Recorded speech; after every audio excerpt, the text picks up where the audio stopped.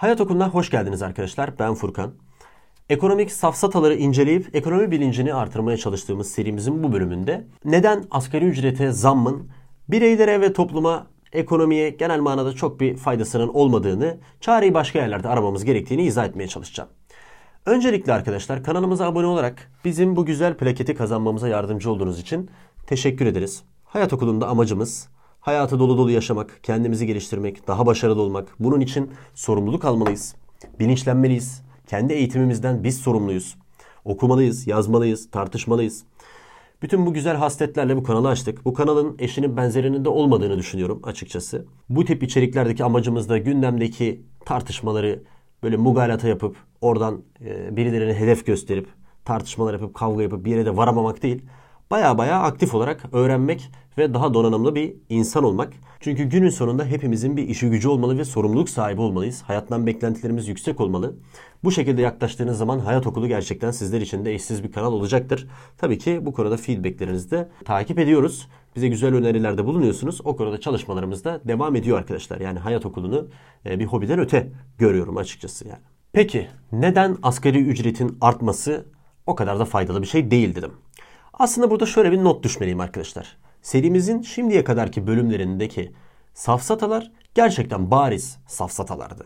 Yani tam bağımsız ekonomi gibi, üretim ekonomisi gibi insanların kalbine dokunan ama realitede hiçbir faydası olmayacak saçma sapan ekonomiden uzak söylemler, insanları eşitlemeye çalışmak gibi yanlış felsefeler. Bunların hepsi doğrudan çöpe gidebilir. Fakat asgari ücrete zammın mantıklı olduğu taraflar da olabilir. Bunları izah edeceğim. Ama bu çoğunlukla geçerli değil arkadaşlar. Zaten siz de bunu tahmin ediyor olabilirsiniz. Ancak bu yer yer tartışılıyor. Özellikle bu daha gelişmiş ülkelerde daha çok tartışılıyor. Acaba çok mu artırsak, az mı artırsak?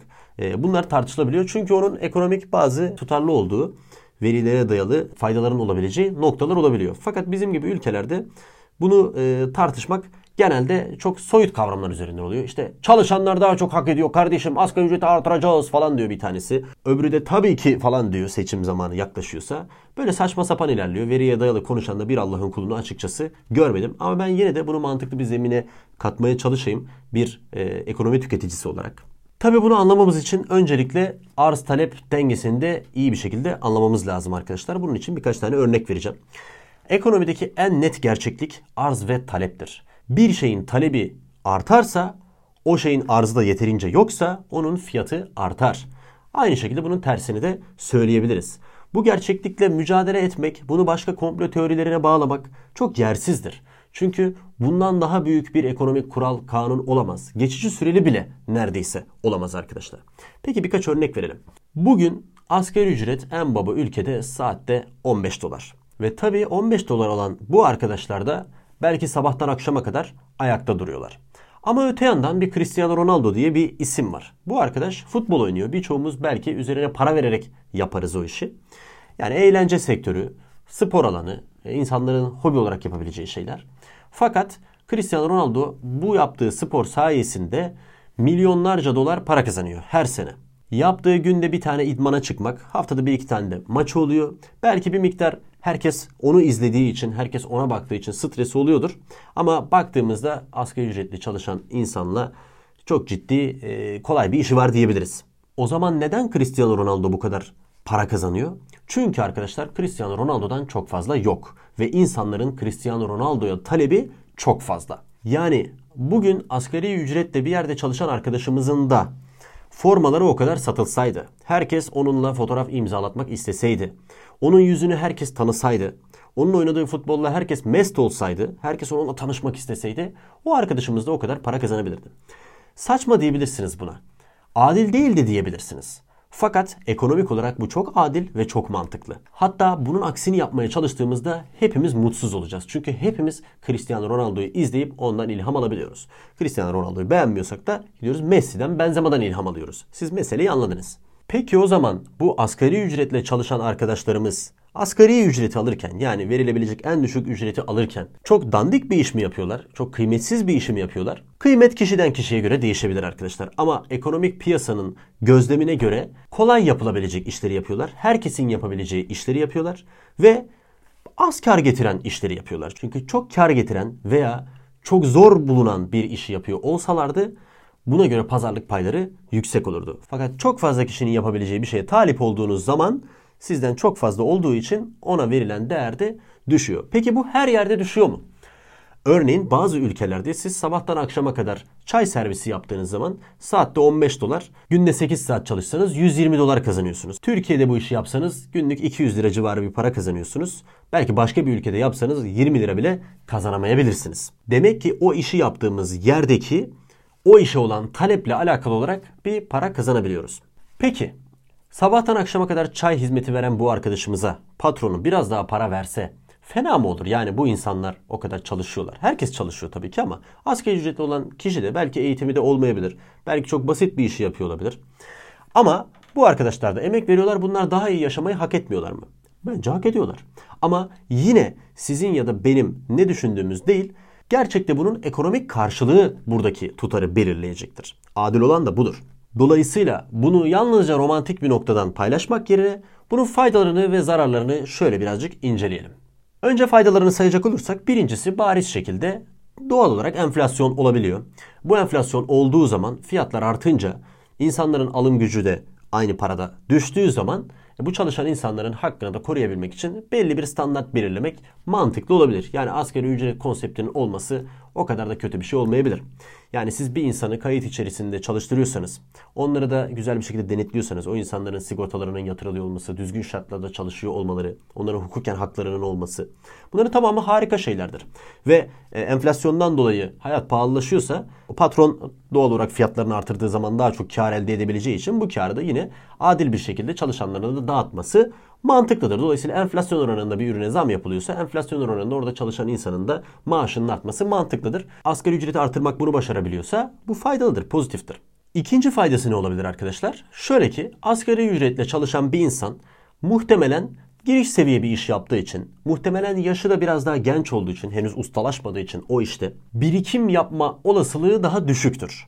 Bu kişinin elindeki maaş atıyorum 4.000 liradan 5.000 liraya geçtiği zaman öyle kolay kolay birikim yapıp bununla bir servet elde edecek hali yok. Muhtemelen kendi ihtiyaçlarını harcayacaktır. Çünkü doğal olarak asgari ücret yani temel maaş, düşük maaş. Bu parayı harcadığı zaman da aslında bu para ekonomiye tekrar geri döneceği için asgari ücreti artırmak o kadar da büyük bir probleme sebep olmayabilir. Yani o para tekrar işletmelere döner, insanların karlılıkları artar ve o asgari ücret ödenebilir kıvama gelir. Yani o maaşın artması işsizliğe sebep olmaz. Fakat bunun olması için emeğe talebin dengeli olması lazım.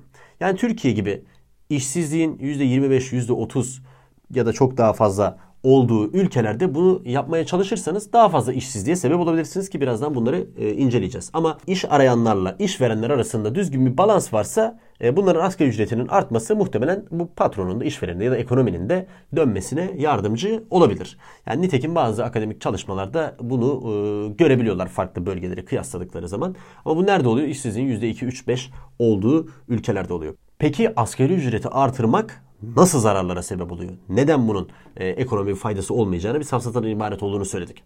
Arkadaşlar birincisi asgari ücreti artırdığınız zaman aslında enflasyonu da tetiklemiş oluyorsunuz. Özellikle enflasyona uygun bir ortam varsa. Mesela Türkiye'yi bu konuda ele alabiliriz. Asgari ücret arttığı zaman işletmelerin doğrudan maliyetleri arttığı için şu çayın bana gelme maliyeti arttığı için dolayısıyla bundan daha fazla para istemem gerekecek. Bu işin devam edebilmesi için. Doğal olarak enflasyon olacak ve senenin başında maaşına zam alan o arkadaşımız 2-3 ay sonra artık aynı alabildiği şeyleri alamamaya başlayacak. O zaman ne anladım ben bu işten? İkincisi ve en önemlisi birçok işveren zaten çalışanına verebileceği maksimum parayı vermek ister. Şöyle izah edeyim. Ben de bir işverenim ve çalışanıma mümkün olsa da daha çok para versem derim. Niye? Çünkü o daha fazla para aldığı zaman muhtemelen daha güzel, daha keyifle çalışacaktır.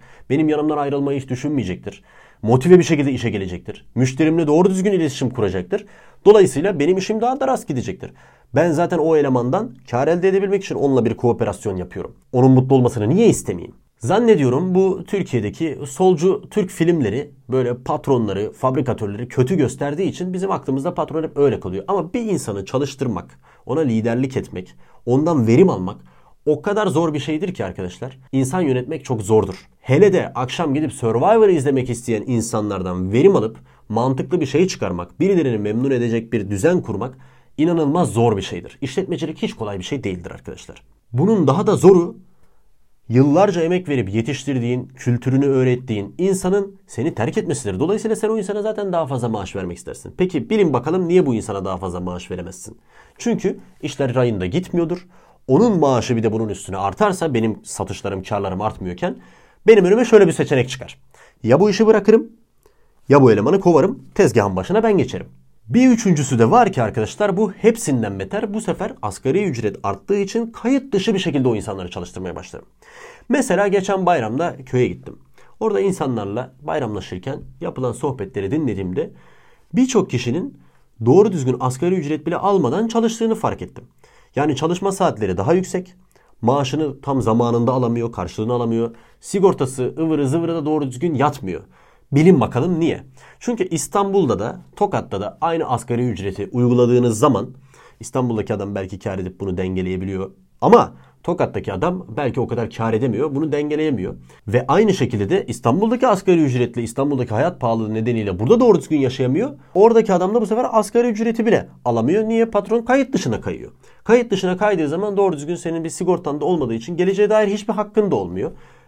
Yarın bir gün hukuk karşısında belki kendini de ispatlaman çok zor oluyor.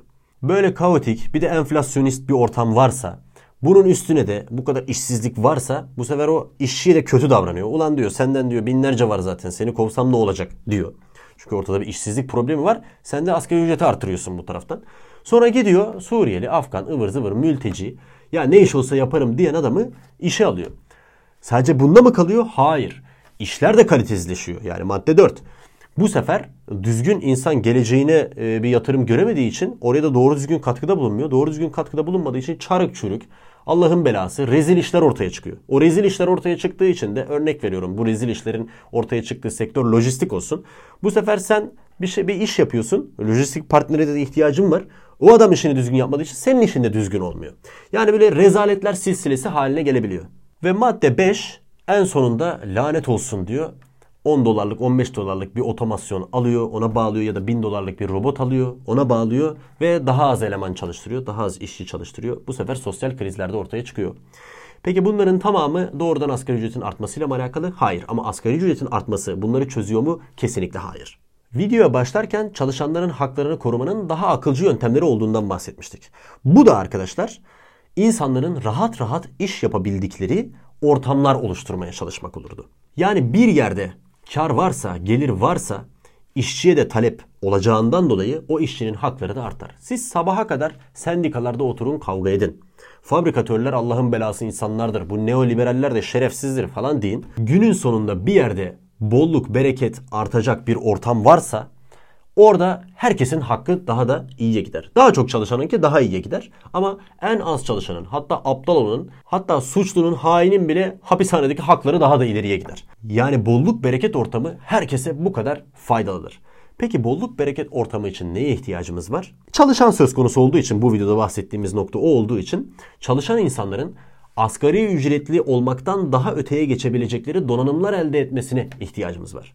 Yani politikacı çıkıp asgari ücreti artıracağız, işler şöyle iyi olacak, herkese bir ev bir de araba anahtarı vereceğiz dediği zaman asgari ücretli olan kişinin durup, kardeşim ben asgari ücretliyim, ben bunları zaten hak etmiyorum, bunları bana kim verecek, gökten mi yağacak bunlar? Benim kendimi geliştirmem lazım. Benim yaptığım işi kusursuz yapmaya çalışmam lazım.